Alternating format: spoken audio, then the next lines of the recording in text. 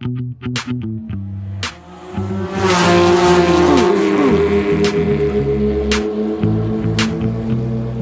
Radio is your dedicated Porsche and car podcast, taking you closer than ever to the world's finest sports cars and the culture and history behind them.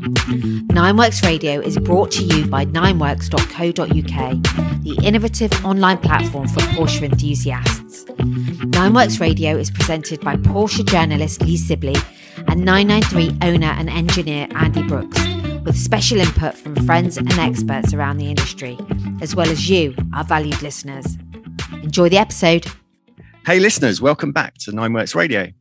Yes, welcome listeners. Thank you for joining us once again to what will be another awesome episode of Nineworks Radio. So we're very much water-cooled this episode, Andy. Unfortunately for you, my friend. Shall I step out the door now? Well, I tell you what, there's only one thing cooler than water-cooled 911s, and that is modified water-cooled 911s. So we've Good got segue. Yes, exactly that. Thought long and hard about that. But we have Mr. Greg Daly, who is a director at RPM Technic, the Tring-based Porsche specialists. I've worked with these guys for a number of years now, really, really rate what they do, also rate them as well as people, and as well as their like stellar sales and showroom side of things. They also have, and for a number of years now, have dabbled in modifying 911s with their like special projects division. Yeah. And born of that has been the CSR program, which is heavily weighted towards 996 and 997s. Okay. They have been fettling, particularly 996s, long before they kind of got back in vogue. So they've really been trailblazers for that and making that 996 platform even better. Same with 997s. And then latterly, the guys have got involved with Manthey Racing, and that is obviously with regards to the 991 generation as well as 981 generation GT cars. Really interested to hear about the Manthey Racing connection, because I guess I've heard of Manthey Racing, but not really known much about them. But there's been a great series on by Misha from the Apex group, dabbling around with the 993, and Manthey have done all the prep for that, and that's it just looks an epic car. So really interested to hear what their story is, because I'm not fully aware of it. So yeah, looking forward to that. I think so. And I think that's an idea perhaps for a future episode or next series, is to have a look at the Manthey Racing story. I'm sure Greg's going to fill us in shortly on a little bit of that. Yeah. But go a bit deeper, maybe. Yeah. But it's, that'd be good. It's rare for Porsche to sit so close to an independent kind of company. And in actual fact, these days, Porsche owns a bit of Manthey. Is it 51% or something like that, I think? It could be. So it's a fantastic endorsement to the work that Manthey do. And again, with RPM, it's brilliant for them, and it's a bit of a coup, I think, for a UK company to have such an awesome link there. So RPM Technic, obviously, they're well known with their sales and servicing side of things, which is perhaps their bread and butter side of the business. But RPM have a real kind of interest and commitment to engineering as well. And I think that feeds nicely into Manthey and where the company's kind of going with that side of things these days. But again, also CSR, that CSR platform, that modified 996 and 997 platform, they're renowned for it now. So it'd be nice to dive into the origins of that and also where it's going, because I think where that's it's going. That's just as exciting to me as the Manthey stuff as a 996 owner. I'm sure that will resonate with listeners as well. So haven't you got a couple of bits on your car? I have, yes. Definitely the ducktail spoiler. Yeah, the carbon ducktail is CSR. My single mass flywheel is CSR as well. So they do on top of like the aftermarket kind of parts, which I obviously rate highly. They have like a numbered kind of production run of like CSR builds. So we'll find out a little bit more about what's the difference between like a genuine CSR car or say just versus something like mine, which just has a few bits on. So excellent. Let's bring on Greg Daly and dive in. I'm really looking forward to this chat, and I hope you guys at home listening are going to be pretty impressed with it as well. Greg Daly from RPM Technic, welcome, good sir, to Nineworks Radio. Yes, morning, Lee. Thank you for having me, and congrats on the Nineworks project. It's flourishing. No, thank you. We are so chuffed that you guys are founding partners. That genuinely means a lot to me personally. So, yeah, I feel like a catch up via this medium has been long overdue, Greg, because lots has been going on at RPM, particularly over the last couple of years. So, you've been very busy. Yes, yeah. I mean, outside of obviously the world of Porsche, there's been plenty going on, which has had different effects on what we've done, and pretty much all positive, to be perfectly honest. But our business is obviously Porsche specialist, but 20th year this year, which is something we're really proud of achieving. It's fantastic. When's the party? Well, you just missed it, I'm afraid. Oh, what? We didn't get an invite. It was an post. Yeah, no, we did a pretty impromptu one actually. We were wanting to go to Le Mans Classic. Obviously that got delayed again. So we did a sort of little 5-day trip away to Europe. We did Zolder, Spa, a few beers in the Nürburgring. So it was toasted, but not quite in the fashion that we had in mind. But that sounds like a great celebration. I was going to say, I like how you posed that as just a little trip away. Zolder, Spa, and the Nürburgring. It's not a bad little sojourn into Europe, is it? So yeah, do you know what? It's one of those things actually that it's only when you get back after doing, and I'm sure you're the same, Lee, when you do these sort of fun European trips, is you get back and you get 10 minutes to yourself and you go, oh man, that's what it's about. That's why we do the job. But sometimes when you're in the moment, you never really it's all a bit nuts and crazy, isn't it? And then you sort of oh yeah, God, we actually did that. Yeah, it just happens so quick. And we still get it now where 10 years later, someone will rock up to us and go, do you remember me? You lent me half a litre of oil at Spa 10 years ago. And we're like, oh, yes. But, you make some really good friends out there. So, no, it was good. It was a good little trip. I'm sure we'll touch on some of the bits we got up to when we talk about Manthey stuff. But yeah, to answer the question, it has been a busy sort of 24 months, but also a positive one. It's forced a lot of businesses to have a rethink of sort of the old-fashioned ways and do things a bit differently, just like Nineworks. It's everything's got to evolve. 100%. So I think it's good to give listeners a bit of a kind of a top-level view of RPM Technic for those that don't know. So as you pointed out, the business has been going since 2001, based in Tring, Hertfordshire, I believe that is. Spearheaded by obviously yourself. We've got Darren Anderson, who's the commercial director, and the third director is Ollie Preston, who is the technical director. Yes, it should be noted that Ollie started the company, so he's the reason we're all doing this. Ollie started off on his own after being a Porsche technician specialising in air-cooled cars, and decided he could do it himself. And he set up one-man band and did really well, got a real sort of loyal client base together. And Darren was actually a client. Darren joined the team, sort of took it from a one-car operation to a sort of one-car garage operation to a sort of four-car garage. And then again, they roped me in. I was a client of theirs, and they hoodwinked me in, and all through a love of 964s, actually. And I worked for Porsche at the time when I met them, and they were just about to move into a new unit, which we keep calling it a new unit. We've been here 10 years, but it's not that new. But anyway, so we moved in here, and it's as you know, it's a dedicated facility for what we're doing. So. Yeah, that's 20 years in one sentence.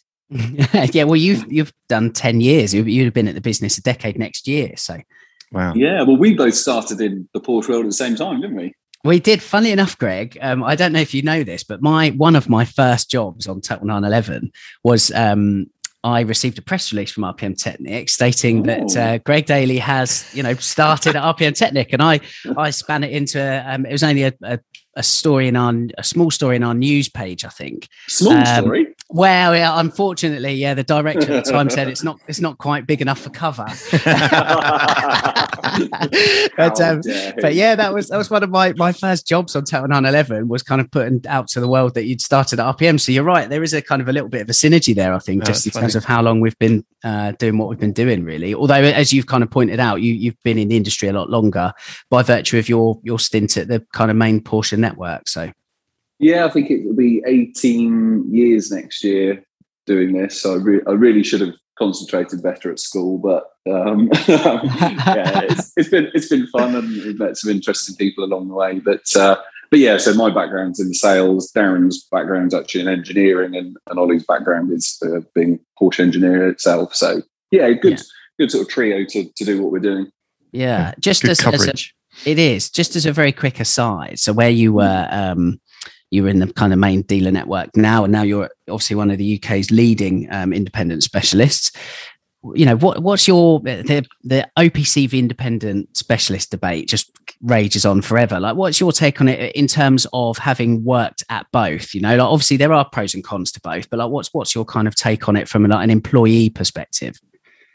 That's an interesting question. I think, and rightly so, from a main dealer point of view, Porsche have very good training and processes that they have to have everyone to adhere to give the same experience to each client that walks through the door. And, selling new cars is a very different process to selling used cars with, delivery times, quotas, all sorts of things like that. And, within the guidelines that they set, it's a nice environment. You're dealing with the best, we think, obviously the best product out there. Only limitation from an employee's point of view and the sales side of things was actually getting stock. And what we tend to find, don't get me wrong, this was 11 years ago that I worked for Porsche, was that some of the lads that had been there for a long time, but obviously have that client base of repeat custom, they'd get the first orders. So if each dealership got, I don't know, let's say it was 40 911 slots every year, as a new sales guy coming in, it was actually really hard because these older guys, usually older, had already got the deals done for the year almost. So it was actually quite hard to get into. Whereas the used aspect of a main dealer was what I really liked, because it was quick turn. The car's there, the client's here. Let's have a chat. Let's have a deal. Let's supply the car. But Porsche's guidelines on providing used cars to the market do cost them a lot of money. The warranties are expensive. Obviously their labour rate is far higher than most independents. So what they can and can't sell is hard for them. So translating that to what I do and the other guys in the specialist world do is that we can still prep the cars to the same degree, and sometimes in some cases higher, because we've got a lower labour rate, and we're a smaller business. We're a bit more dynamic, and it's not a negative to the OPC lads. It's fact, and I'm sure if you probably had a chat with them, they'd say that's where their limitation is. But we're then stuck. We can't sell brand new cars. We do sell sometimes cars that are a few days old, which I'm sure they are thrilled about. but there is space for everyone. But I guess personally, from my point of view, it's with the independent world is a bit more fast flowing, exciting, as I say, from my point of view. And you get a wider selection of cars come through. So yeah, both have pluses and minuses. Don't get me wrong. I think there's a place for all of the different types, isn't there? Because there's different types of product, as in the garages, the sales places, and then there's a different framework of customers as well that want different things, and It's about matching the right customer to the right product. And I think sometimes I totally agree. And sometimes I think when you're having a chat in the pub with someone and they ask a similar sort of question, they expect you to cut into main dealers. But as I say, listen, without them we wouldn't be here, and vice versa in some examples, not in terms of existence, but we help them, they help us. So we've not got big egos here. We like to do the job properly, and hence 20 years of business, I think, proves that. Yeah, without a doubt. I don't think there's, as you say, it's like one is better than the other. I think it just comes down to what experience you want as an individual, and I think that is chiefly testament to how high the bar has been set by some in the independent specialist network. I would put RPM very much in that. Along with a couple of the other guys that we've got advertising cars on the Nineworks classified. So I think, again, as an enthusiast, it just comes down to, what do you want from your experience, whether it's sales, servicing, maintenance. You have that kind of luxury of having the choice now between a really good independent specialist or a Porsche network or dealership. Yeah, and then if someone came in here and asked me, the standard spec options on a Taycan Cross Turismo 4S, I'd be stuck. I'd be let's get a brochure out, buddy. Whereas, if you want to chat about setup and spec on your 901 RS for Spa, that come here, let's have a chat about that. So it's as you say, everyone's got their little niche, and I think there is space for everybody. There's not too many sort of people that jump on each other's toes. So excellent. I'm really excited, Greg, to talk about the CSR program and obviously your Manthey directive as well very shortly. But I think it's worth as well, obviously, that's one side of RPM Technic as a business, and the other side is very much the side that you kind of spearhead, which is that sales side.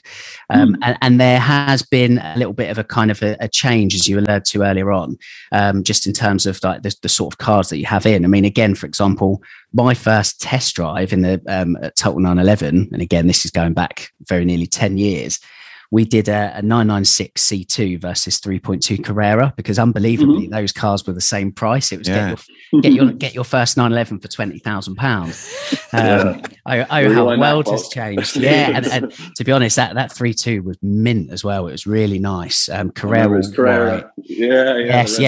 red interior. It was really, really nice example. It'd be worth a touch more than 20 grand now. But these days there's a real focus on like modern GT in your showroom, I think it's fair to say. Yeah, I mean, we changed sort of the type of car that we were selling about 3 years ago. And it's not through any lack of love for the older cars. It's more directed from what our clients were coming to us for. So we were obviously noticing a trend with the newer cars that were GT related.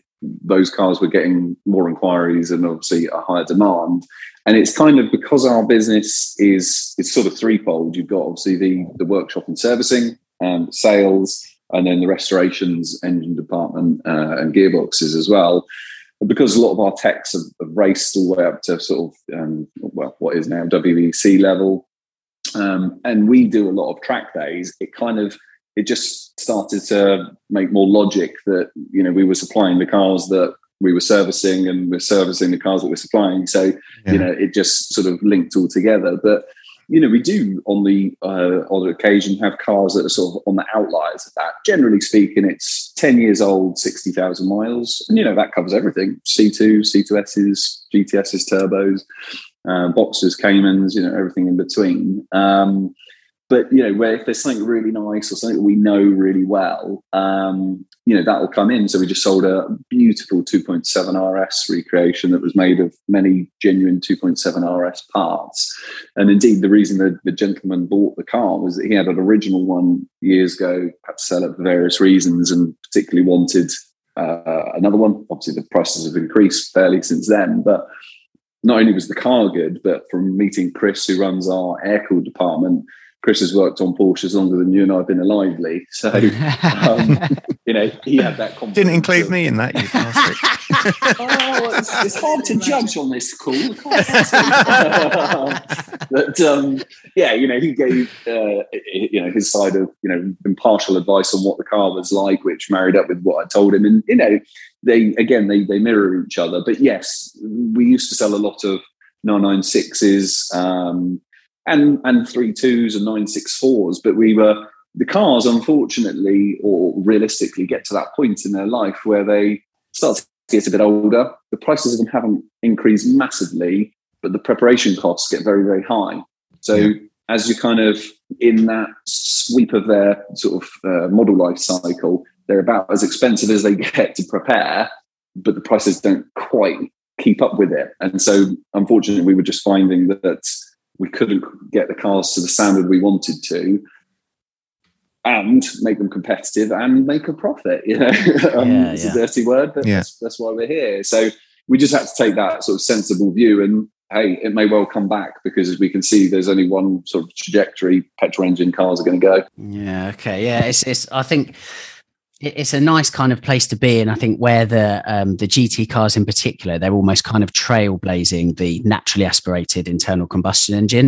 Nobody is making those engines anymore. So they are very much that, I think all Porsche sports cars garner an enthusiast following, but there's a real core among the GT guys and girls, so I think it's great that you kind of recognize that and are very much kind of actively involved with the community in that regard. Yeah. And I mean, like I say, if you go in the workshop at any one point in time, there's always a lovely blend of cars in there from, 924s to 901 GT2 RSs. So, no one's held at arm's length. We just obviously more well known these days for the GT products. Yeah. It's almost like your customers have kind of grown up and you've grown up with them in some ways. I think that's a really sort of succinct way of putting it. Yeah, I mean, we've got lads who I remember when I first started, and we supplied them with a 944 track car, and these days those guys are running in GT2 RSs. So absolutely, we could give so many examples, and I'm sure many other businesses could too. Okay. So look, with that in mind then, it'd be great to talk Manthey, because I think for any British business to have that association with such an esteemed concern that's based at the Nürburgring Nordschleife is huge. It's a huge coup. So how did that come around, Greg? Have you got a cup of tea? Are you sitting down? Ready? Good. So it was sort of that was championed by Ollie, my business partner, and also the business supported it. So effectively, Michael Grassel, who's the sales manager for Manthey, he was at KW Automotive, the German suspension supplier. And he was on the sales side, also on the R&D test team. He's an exceptionally good driver. And we've always used KW products, along with Öhlins and other stuff. But KW have always been a favourite of ours. Yeah. And we've always been really big fans of taking manufacturer or supplier training where possible. Usually it's outrageously expensive, but you learn stuff which you're not going to learn from just reading the instructions. So Ollie's been really good with that, and made the effort to go out and see Michael when he worked at KW, and we sent various of our various engineers out there. And so when Michael moved over to work for Manthey and head up the sales department there, obviously their friendship continued, and we got to that point with Porsche where we signed up as a Porsche Partner Network member. So it's a lovely sounding phrase. What that actually means what does that mean? That because we use genuine Porsche parts, and we have done since day one, for all of the servicing items and bits and pieces, as the cars are evolving, every car running for the last 15 years has used diagnostics equipment of some type. But the way the cars are going, you now need Porsche owned equipment to do some of the service work on the cars. So we have a kind of a mantra of borrow it once, buy it twice. It's just we need it to be a forefront leader of being a Porsche specialist. So we signed up to that a few years ago.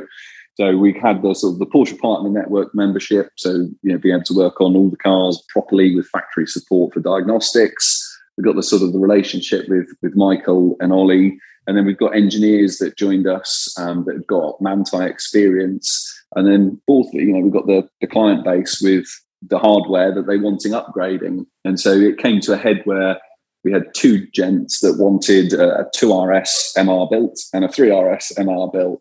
So the investment into the Manthey equipment was fairly significant. It's 5 figures. And in turn, they sent over engineers to train our technicians to how to use the equipment, fit the kits, and do the setup. So, again, that sort of 2-minute explanation probably condenses about a 6-year period. So it wasn't easy, and rightly so. They are very selective with who they use, because Manthey are actually owned by Porsche themselves. So it was a massive plus for us, but it didn't feel like we're coming out of our comfort zone, because as you sort of said earlier, Lee, about the CSR program that we started, evolving, adapting cars, and now then working with lots more GT products, and then working with the Manthey builds. It wasn't like we went from step 1 to step 25 and didn't have the the support in the business or the technical understanding of the middle bit to fill it all in. So a natural progression. Yeah. How has like the take up been amongst the customer base? And the reason I ask is, and this with the absolute greatest respect to Manthey, I mean, we as kind of enthusiasts are kind of well versed in their name. I kind of feel like Manthey is a little bit like Roof, whereby if you know of them, you have nothing but huge, admiration and respect, and really kind of understand their stature in the industry. But it's also possible to kind of not know a lot about them as well. Absolutely. And, we've been, I don't know how many track days that we've done this year. It's got to be 15 or 20, but, the most commonly asked question in the first sort of half quarter of the season was, "Oh, that looks cool, is it?" And that's even from track day goers. So, if you went to a club meet or, cars and coffee type event, there's a lot of people that don't know them. And, what's beautiful about selling their product is that it's a very easy conversation. 30 years of racing experience, Porsche-owned, manufacturer-tested, TUV-approved products. They've done it for you. And again, with the stats of lap records that they've managed to achieve, the cars, even before you sort of get involved in sitting inside one, if you know your stuff on lap times, your interest is peaked. So yeah, it is a niche within a niche. However, the lads and ladies that are looking for these sorts of cars, they're already on that path. It's not like we're getting them out of a Vauxhall Corsa. Is it possible to give us a little history on Manthey then? Because I don't know too much about them. It'd be nice to sort of fill that gap. I'm sure our listeners would appreciate that as well. Yeah, so Manthey were started, I think, in '96 by Olaf Manthey, and he started racing, obviously, with Porsches. They also used other manufacturers. I think they used Audis for a little bit as well, but they had won quite a lot of high-level races, and eventually Olaf got to a point where he wanted to sell some of the business. So he sold it to a pair of brothers called the Raider Brothers, and they carried on with the sort of the theme that Olaf had set, which was race on the weekend, sell on Monday type thing. They never were massive on doing the upgrade parts, but 996s you will have probably seen if you ever heard of them. Some of the MR products they built for the 996s were really well received, and a lot of those 996 MRs are still getting pounded around today. They're really well built cars. Same with the 7s, and obviously about the 1s. And I think Porsche probably always had an eye on what they were up to in terms of the way they conducted themselves, the technical competence, and the quality of the products they were bringing to market. And so then Porsche bought 51% share of them. So they're based just outside of the Nürburgring in Germany, and they run some of the Porsche factory cars all the way up to WEC level. And I mean, if you ever get the opportunity to go there, it's mind-blowing. They've got a service centre just off the roundabout, Moospark, I think it's pronounced. But it's probably a tenth of the picture. You go into some of the lockups that they've got, and we went there about 3 years ago in October, and it probably had 35 cut cars all being prepped for the next season. Because when the GT4 RSs, GT4 Club Sport race cars had just came out. So yeah, we kind of chuckle. They're like us, turbocharged. They're just a few years ahead of us at the moment. We'll get there. I'd probably describe it as a bit of a marriage between kind of Porsche and Manthey, because where you were talking about Olaf, obviously he won the Carrera Cup, or Super Cup as it was, in 1990, and things kind of went from there. And I remember when Porsche was kind of getting back into like top level GT racing at Le Mans, again nearly 10 years ago, and Manthey were heavily involved with that, and there were times when they were running the cars underneath a Porsche name and whatnot. Correct. And then obviously with like the road cars and the GT2 RS MR, which set the Nürburgring record and beat kind of Porsche's own version of that car, if you like. So it's quite nice, I think, that there's a manufacturer out there that Porsche is like really kind of actively engaged with. I know the kind of the philosophies of the company are very different, but if you think of the likes of Tech Art, Gembala and others, there's a plethora of tuning houses out there that Porsche has obviously chosen to not work with in the past. And again, as I say, I know the philosophy and the setup and the engineering with Manthey is on a different level to those guys. But it's a third party that Porsche is actively engaged with. And as you said, Greg, financially kind of involved with. And I think it's a real endorsement of those guys as a business. And that must be good for you as well, Yes. Yeah. I mean, I think their notoriety is improving sort of month on month almost. And what we found was that obviously over years and years of fitting aftermarket parts, a lot of the time, even with the best of the stuff, there might be some modification or there might be some extra labor involved that no one knew about to get something to fit. Whereas with Porsche's involvement with the products that Manthey are producing, everything is manufacturer grade fitment. There's no messing about trying to jiggle this in there, or sometimes if you put that bit, you've got to put the other bit in first. It fits and it works really well. And underlining their sort of popularity is that in Europe and across the UK, it's started to. In Europe, you have to go to an OPC to do the work that we're doing. Whereas in the UK, because we're outside of Europe now, we can still do these bits. So yeah, it's not like it's aftermarket almost feels like cheapening it to a certain extent, because it's recognised by Porsche and Porsche dealers now, and it's a sort of perfect little storm, isn't it? Where people have heard about it. Oh, the Porsche dealer does it. Oh, okay, so yeah, it's going to add to the car's value, because sometimes, unfortunately, when you add extras or modify a used car or even a new car, it doesn't necessarily add a value to it. Whereas the very unique thing about the Manthey products is that it doesn't invalidate your warranty. And in fact, now they've just updated it. You can extend your warranty on the car, even with Manthey products on there. And, from my aspect of the business of reselling them, you do get an uplift for it. So it's not, obviously there's a cost to doing it, but there's very few downsides.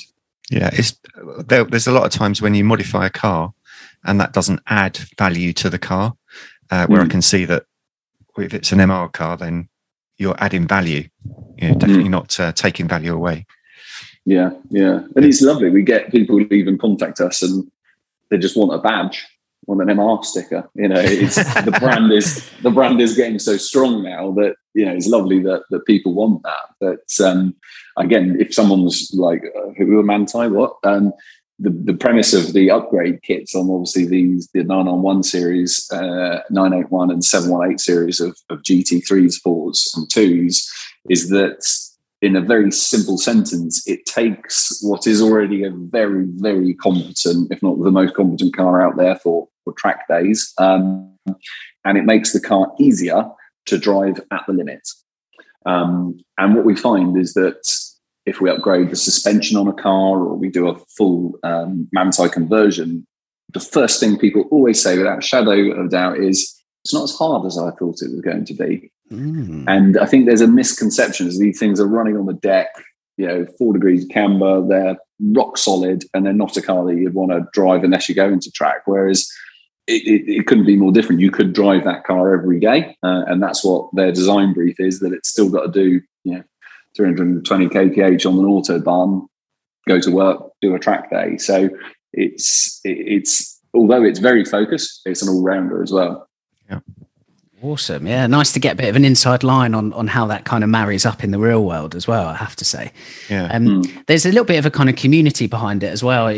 We've seen that Manthey does like closed track days for enthusiasts and whatnot. So that must be quite nice. You're not just kind of upgrading your car. You're kind of your investment as well as emotional and whatnot. You're becoming part of something a little bit bigger as well.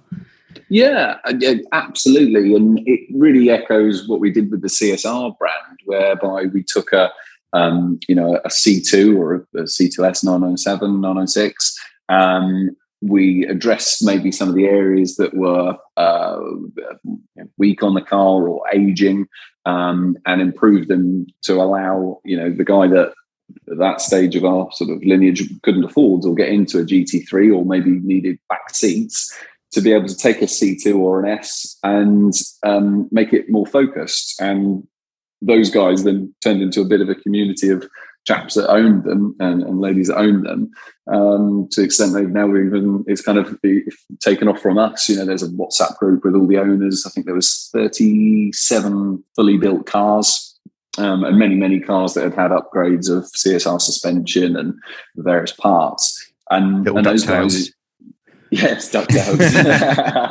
You in the group, Lee?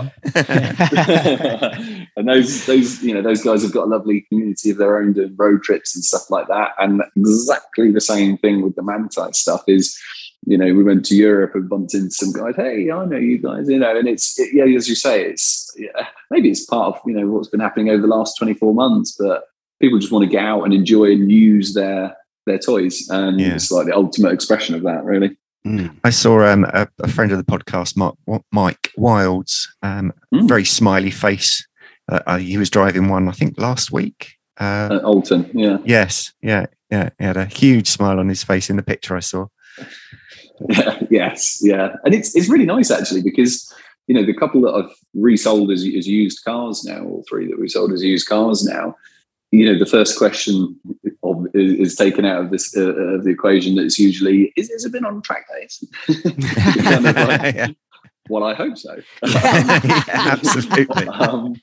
Because that's what they're designed and built for, and that is a little cultural change that we've noticed over the last sort of 24, 36 months. Is that people aren't afraid of driving them anymore, and okay, don't get me wrong, if they've gone from being 150 to 300k, you've got to be pretty free thinking not to worry about it. But as the prices sort of settled again, people are like, do you know what? I bought this car. It's designed to do a job. Let's go out and enjoy it for that job. And case in point with the gentleman that owns the green one that Mike Wilds was driving. He gets out at every single opportunity to enjoy the car. Excellent. It's great. As you say, I think Carpe Diem is very much kind of the mantra of the moment, and certainly off the back of the past couple of years. And what you guys do feeds into that, really. I think it's a really nice kind of segue into like CSR.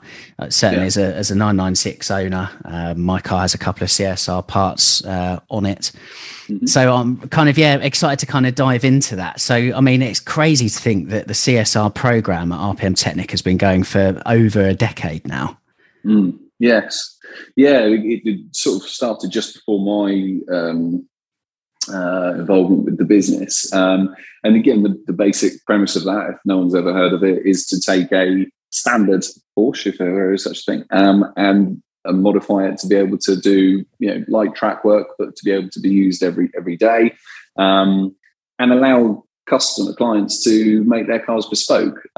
Because when you look back through the history of Porsche, they've always built the cars to be able to be adapted to do hill climbs, maybe not track days back in the days, but racing, clubman racing. So it's not like we're doing anything outside of what's always ever happened. But what we did with the CSR that was different was that we were taking, at the time, very unloved 996s, which we've always and will continue to champion. And we actually, the first ever one we did was a 986 Boxster S. So we're taking a standard car, developing it to be able to be more competent, and really our main focus is what turns us on is ride and handling setup, because we've always kind of chuckled that we always say 300 brakes all you need on the road, and a lot of people in this day and age with 700 horsepower estate cars and SUVs kind of scoff at that, but we always say, well, how often are you using 98% of the performance of that car?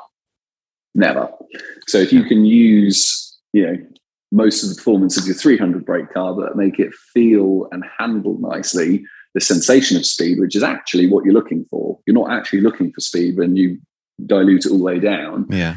You're getting that in spades. And, at a lower price point to the Manthey stuff. But, that allowed us to get into the Manthey stuff because it's, the way you'd sell the product, from taking the initial inquiry, the very complex products that are there and how they work and what they're going to do.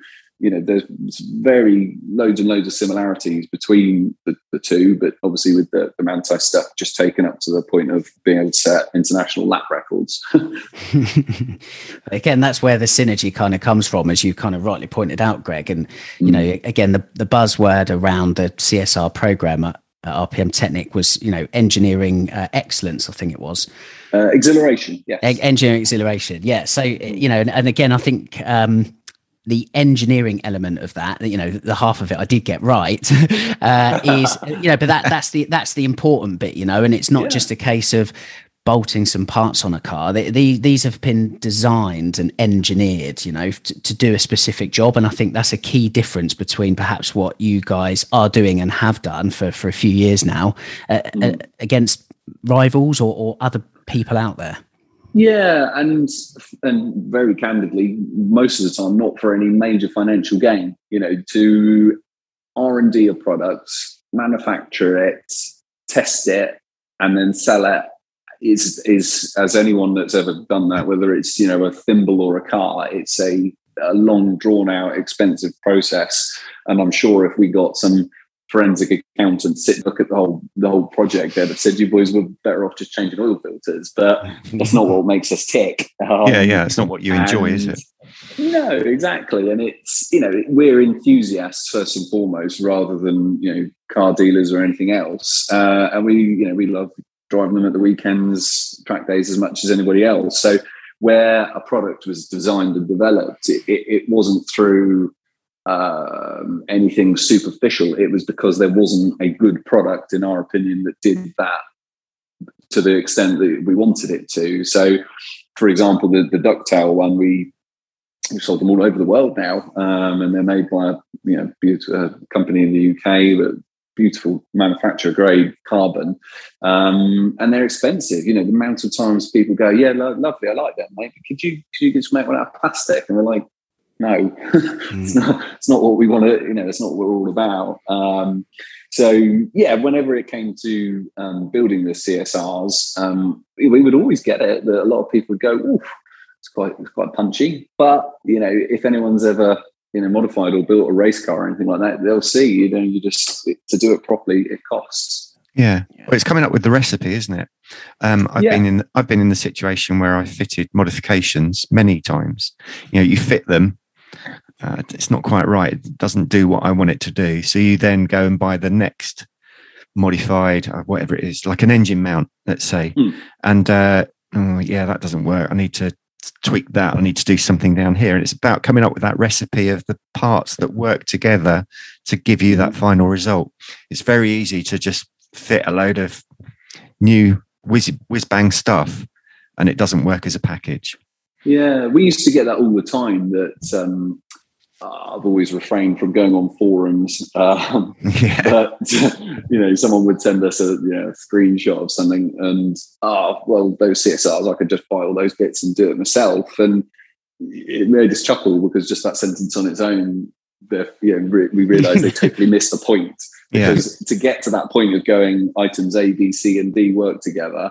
Yeah, okay. If we were better product salespeople, we'd have probably packaged it up differently. But to get to that point of working that those 5 items worked succinctly together and gave the best experience, probably took 2 or 3 years. You probably built 3 cars to get to that final recipe. It goes back to that to the chef.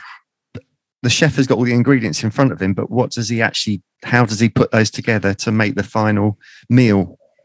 Yep. Without a shadow. And it's even like the new products, 992 GT3s, when they first came out, I kind of had a wry smile when I was sort of reading, on the interweb about people telling you how they've got the perfect setup of what you should change on them. And we kind of were chuckling. We're like, well, have you done that then? you haven't got a car. So, we kind of just sat back until we'd got some, technical hands-on us experience of how the cars work, what actually does need changing before sort of just trying to be the first out there. We'd get the best, final product out there rather than being the first out there. I think a great example of that, and just kind of what goes into the products, lies in the ducktail. I remember having a discussion with Darren, and I said, I love the form of and the appearance of the CSR ducktail. It's got real 997 Sport Classic vibes that you can put on the back of a 996. And actually, funnily enough, we had our most recent fried eggs at Porsche Centre Bournemouth, where we had the interior of the place was taken over by Classics. And my 996 was next to a 997 Sport Classic. And it was phenomenal to see the two ducktails side by side and their form and whatnot. But in any case, a couple of years ago, chatting to Darren about the ducktail, and I said, I love it. I love it. I've got to have one. You know, what goes into it? And Darren said, well, why don't you come along and go to the guys that make it, that manufacture it, and have a look for yourself? And that was phenomenal, Greg. And it, again, just how exhaustive that process is. There is a video out on the Nineworks TV YouTube channel if any listeners are interested in seeing it. But we take a ducktail from start to finish and show that whole process. There are 9 different stages of quality control, and that go through the whole process. And if at stage 9 there's an imperfection, you start again, and it's so exhaustive. But it creates just the most unbelievable, beautiful product. The question I often get is, what about a carbon CSR ducktail versus a fiberglass one? And, a fiberglass one, you can tell from a mile off, the fit's not right. It's a bit wonky. It's a bit shabby. Just look at the back of my car.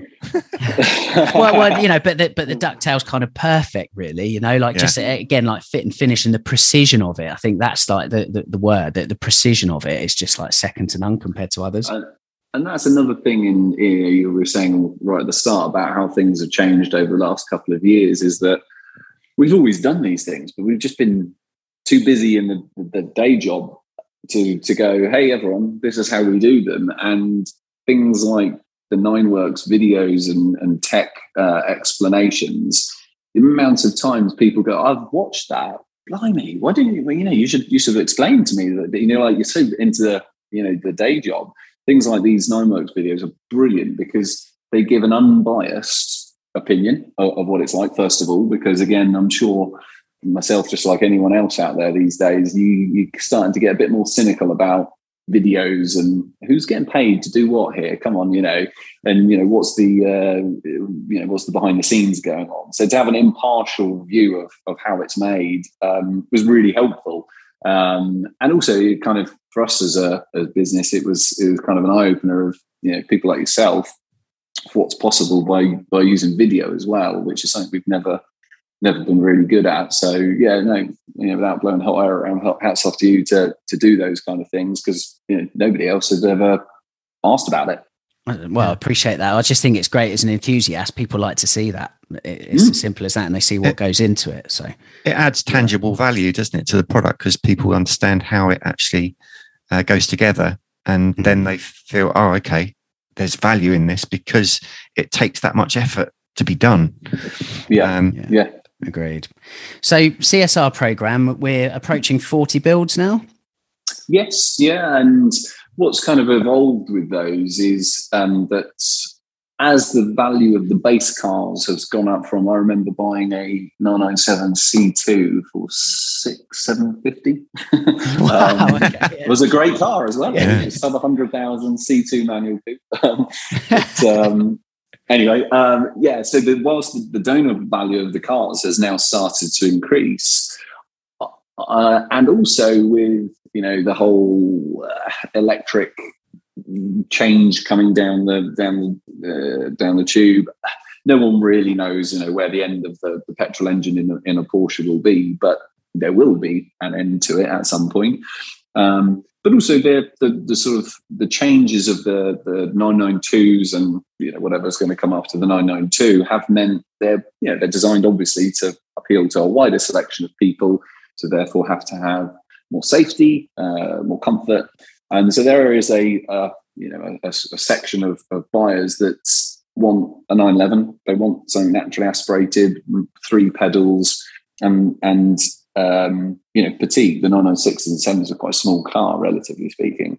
And so these people obviously can't buy a brand new car anymore because that doesn't tick that box. The very, very long bonnet cars, as we all know, are exceptionally valuable, and rightly so. And again, to restore one of those, you double the value again to actually get into that and do it. So it's actually looking like they're better value for money than ever before. And what we've sort of changed on this sort of second generation of the life cycle is that they are effectively now restored 996s and 7s, because the value long term is in doing it. And also it's the right thing for the car. You know, they start to see corrosion on those sorts of vehicles. So there's no point bolting on loads of lovely goodies to it if the shell itself is in a bit of a sorry state, because you're going to have to take it all back off and do all over again. So what we're seeing now is fully built cars where they're stripped down right back to bare metal, repainted, new interiors, rebuilt engines, and very much going down the sort of, you know, the resto mod thing, which everyone's probably very familiar with. Would I be right in saying that we saw one of the first ones that had that full job done on it when we were up at the fried eggs thing? Yeah, the CSR Evo was sitting in the showroom at the time. Yeah, that was the first one that went down that that route. And and at the time, you know, the R&D cost, along with the cost to build that car, we could have at the time bought 2 GT3s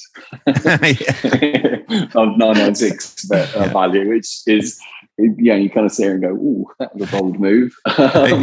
But the product was brilliant, and we only sold it last year actually to a mutual sort of Nineworks and RPM Technic client, and he absolutely loves it. And he's had quite a few different Porsches over the years, and that paved the way for other ones. You know, there's been, I think, 3 other full builds built like that since.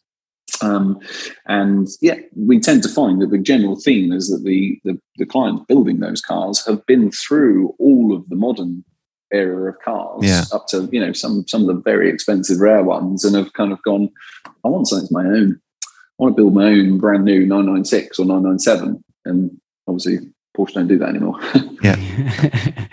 I think, but particularly as a 996 owner, what really resonates with me is you guys have indulged in these cars long before they came in vogue, you know, because the past few years, you know, they really have ridden a crest of a wave in terms of popularity. But way before that, you guys were rolling your sleeves up and getting stuck into these cars. You believed in them long before the general public did, if you like, and that certainly resonates with me. The kind of weak points of the engine and whatnot are kind of well documented. How, from your guys' point of view, you know, I think you even intimate on your website, the engine out from the factory isn't infallible. So how have you kind of dealt with those kind of weaknesses in taking the CSR program forward at the same time? Well, I mean, you know, building an engine's building an engine, and you know, it doesn't really matter sort of what manufacturer you buy or what model of Porsche. You can have engine failures, and I think when those cars were suffering their issues with, you know, bore scoring, dejunking, IMS failures, it was at the start of the whole, you know, the forum world of, you got a problem with a screw that was threaded, I'm telling the world, you know, it's that sort of thing. So part of me sometimes thinks there was a lot more spoken about it than ever before because of that. Because the communication channels were open. Yeah, exactly. Yeah. And the reality is, you know, 964s had their engine issues, 32 Carreras had their engine issues. But the buyers of the cars of those sorts of vehicles were maybe more tolerant to putting up with an engine build and going, well, do you know what? It needs to get done. It needs to get done.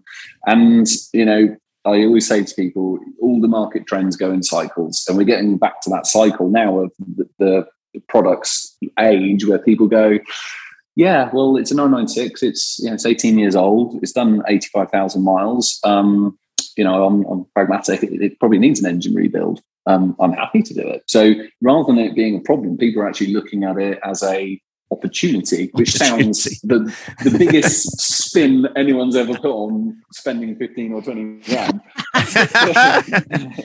That's exactly what I'm thinking about my 993 engine rebuild that's coming up at some point. That's an opportunity. Exactly. They go, you know, everyone knows their car better than anybody else. And if you've done 15, 20, 50,000, whatever miles in the car, and you've had it for a few years, the prospect of having to spend the money is the downside. But that is soon forgotten when you've got an engine which has got maybe 10, 15, 20% more power, feels razor sharp, it's built with strength, it's hand built, it's a blueprinted engine. People just, you long remember that rather than the builds. And there's so many cool products out there now that you can build 3.7, 3.9s, you could just build it standard and strong. You've just got so many options open to you. Yeah, it's cool. And as I say, you guys really have been the trailblazer for these cars for a long, long time. And I would argue we're a lot to do with why they kind of had a turnaround in popularity. To me, the CSR as a brand means emotion. I think kind of most illustrated by that CSR Evo, the road test and road trip we did. And again, there's a video of it on YouTube. I mean, it blew my mind, that car. And it's probably the best 996 I've ever had the pleasure of piloting. Is that the one you drove last year? It was 2 years ago. Yeah, that was the CSR Evo, the Merlin purple car. I'm trying not to have this as a complete love-it episode, but I really am kind of evangelical about what RPM Technic does with the CSR kind of brand.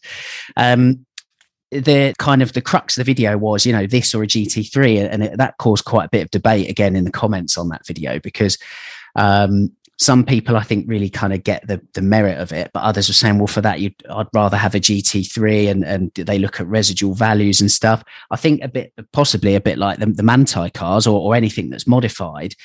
You have to have seat time to really grasp these things and to really connect with it.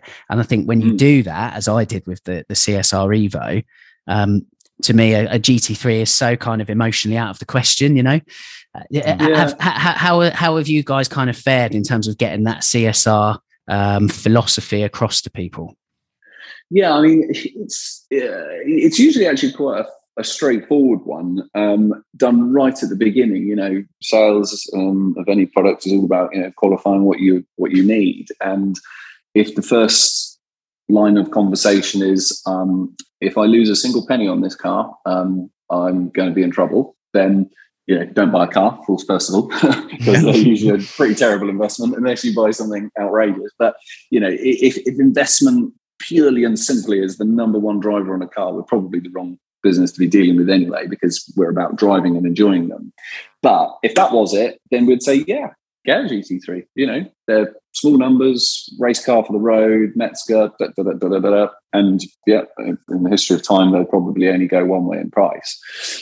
However, if you're wanting something that's bespoke, was built for you, you're going to keep it forever, and you want it totally refreshed, that's then a different conversation, because an 18-year-old GT3, whilst it is a great investment, 21-year-old GT3 now, is a great investment, they don't come without the bills, and they're not cheap cars to have on the road. And it won't be long before, we were talking about the other day, we do a restoration on one of them, because they've been used, they've been driven hard, the engines are rock solid, but people will just go, I've owned it for 20 years, I just fancy a refresh. So that doesn't come without its own bills. But it's usually at that beginning point of, what are you going to do with the car? Financially, what's going to be the best option for you? And we let the client choose. And again, people are far more market savvy than they've ever been before. They know if they build a CSR, they're not going to get that full investment back straight away. And, there's no point in beating about the bush. You just address it right up front. And if that's a problem, then, you choose your path accordingly. But, what they're giving you is just like the Manthey cars, is they're giving you something that's bespoke, that is special to you. And they're both Manthey and the CSR. They're built to be driven. They're not built to be sat on trickle chargers. Yeah. And fully refreshed as well. It's a real, exactly where you were saying, if you buy a GT3, it might be the same money, but it is going to need continual refreshing, where the CSR is almost like a new, fully refreshed new car ready to rumble and use. You go again. I can really see the difference between the two. That's well put. Yeah, I think it's important as well to kind of just underline the fact that there's a difference between kind of purchasing some CSR parts kind of off the shelf, perhaps kind of what I've done, versus like a genuine CSR build, which that is, in which case where you get one of like, it's a numbered production run essentially, and that's where you've built 40 cars. You mentioned that there's the Snake Bite as well as the CSR Evo as the Gen 2 CSR cars. What's kind of coming up? What's next for CSR Gen 2? Well, we had a chap last year just finish off again a full colour change, stripped down bare metal rebuild on a 997 C2. Actually, didn't go with an S. I'm not using car for track days. It's about having something unique for me. So that one was finished at the beginning of this year. It's been to quite a few shows. It's like a duck egg blue sort of look to it. Oh yeah.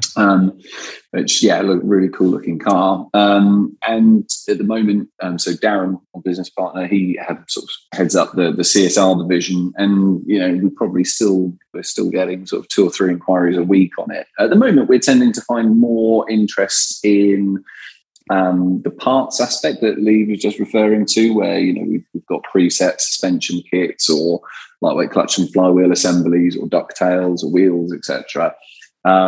And we saw that kind of fluctuate with the whole sort of COVID thing, because when building something like a CSR, it's all about touch, feel, seat time in the car, come and see us, seeing how they're put together.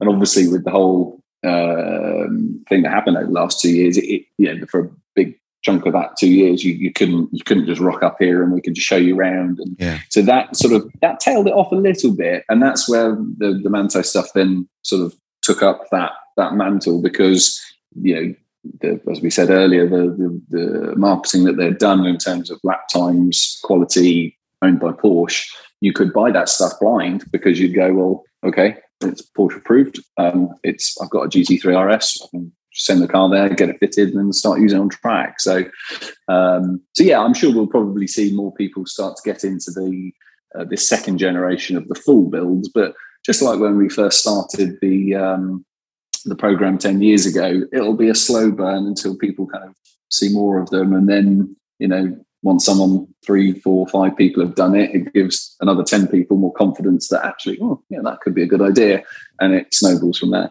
Yeah, absolutely fantastic. Well, I think the message from enthusiasts is absolutely keep going, keep doing what you're doing. It's great to have an outlet to make these cars even better. And as I say, they are on a crest of a wave of popularity, but the potential of those cars, as you well know, is massive. So keep at it. And likewise with the Manthey stuff, we look forward to seeing more kind of evolution of that. And I think it really is just a marker of the awesome stuff that you guys have got going on, kind of under your special projects umbrella as well. That's again totally removed from the sales and service side. It's quite a combative business.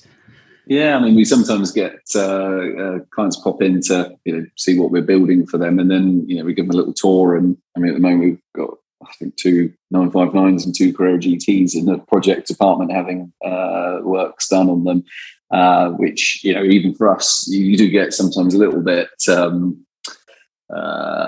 You overlook what they are, and then you think, hang on, we got like some of the Porsche, greats sat here, and I sometimes just have a coffee in there and just have a look, because sometimes you have to go to a museum to see some of this stuff. I'd just spend all night in there. I wouldn't even go home. I'd just think, oh yes, we're doing all right. With a few beers. We just got a commission to build another Manthey car, which would be actually the huge box just arrived from Germany this morning. So that's going to be built. So you'll see us on track next year with probably we've done 6 of them now, so that will be the 6th. So I mean, all the guys that own them, if ever you're on a track day and you bump into one, I'm sure they'll tell you all about it, and if you're really nice, they'll let you have a pack flat. No, we'll hold you to that, and hold them to that as well if they're listening. Well, Lee, you've got to come on a track day with us. I'm so excited for that, to be honest. Darren and I have spoken about this via WhatsApp, and I would absolutely love to do that. Very welcome. It's definitely kind of, as you said, nearly 20 track days this year. So it's definitely kind of something that you guys are kind of getting more and more immersed with, I would say. They're addictive. That's their kind of the best and worst of a track day, really, is how addictive they are. Yeah, it's the cross we shall bear, but we'll put up with it. Well, we'll absolutely get involved with that. We look forward to it. In the meantime, Greg, thank you so much for chatting to us on Nineworks Radio, because it's just great to have such an insight into what's going on. As we said at the top, there's all sorts going on. Likewise. Yeah, no, thank you for having me, and hopefully that was of interest to your listeners. Wonderful. Absolutely, without a doubt. Yeah, okay, well, best of luck with it. We'll touch base again soon. And Greg Daly, thank you very much for your time. Amazing. So that was the story of RPM Technic, Manthey as well, and CSR in there. Yeah, lots of good stuff in there. Yeah. Interesting about Manthey. Yes, how they've managed to culture that relationship, with them as well. Well done, RPM. Yeah, absolutely. We really, really enjoyed that. I'm sure we'll have RPM on the pod again next year. There's some pretty cool link ups going on there, and some pretty cool stories that I know the guys have got to tell. So we'd be delighted to have them back on. So excellent. So before we go, there's just a small bit of news. You may remember previously via Road to Redline, we had on Vašek Polák Jr. To tell the story of that man could talk. It was brilliant, wasn't it? Man, maybe we should get him back on again. It's the ultimate storyteller, I think. Wow, he was absolutely. You couldn't get a word in edgeways. Those guys have been in touch off the back of that and said that their online shop is now open. VašekPolakCollection.com. It's how to spell Vašek is VASEK. Collection.com/shop. Have a look on there. There's some awesome old school pictures on there, as well as some cool memorabilia bits. So if you're into, I've just seen the key ring. I want that key ring. Yeah, it's cool. I quite like it. Really cool. I like the number plates around, or the license plates around, but obviously that's for US spec only with those. So it won't quite fit. Won't quite fit UK spec. But yeah, super cool. So go and take a look at that. Awesome. Cool. Any other news? I don't think I've got anything. No, I don't think so. A bit has fallen off my 996, so that's good. That's the regular. The gift that keeps on giving, it really is. That's cleaning out the leaves from the front of the car, which I suppose many Porsche owners do at this time of year, keep all the gunk out. Yeah. And found like the bottom of the condenser just chilling. So it really is the gift that keeps on giving. So that's going up to Right Tune next week. To get it fixed. Yeah, good. Your 993, is that off the road now? Not yet, not quite yet. Very good. I'm bashing the credit card though, buying lots of parts. Nice. So ready for rebuild. So I've got buying all sorts of bits and bobs for my suspension rebuild. So looking forward to that. Yeah. So we've got 2 more episodes. Then we've got our Christmas break for a couple of weeks, and then we shall begin our plans for 2022 apace. Excellent. Yeah, look forward to it. Look forward to sharing much more information on that with people listening at home very soon. In the meantime, thank you for listening to Nineworks Radio. Yes, thank you. And we'll catch you soon. See you soon. This episode was brought to you by our very kind Patreons. If you enjoy the podcast and would like to join them in supporting us, you can do so at www.patreon.com/Nineworks Radio.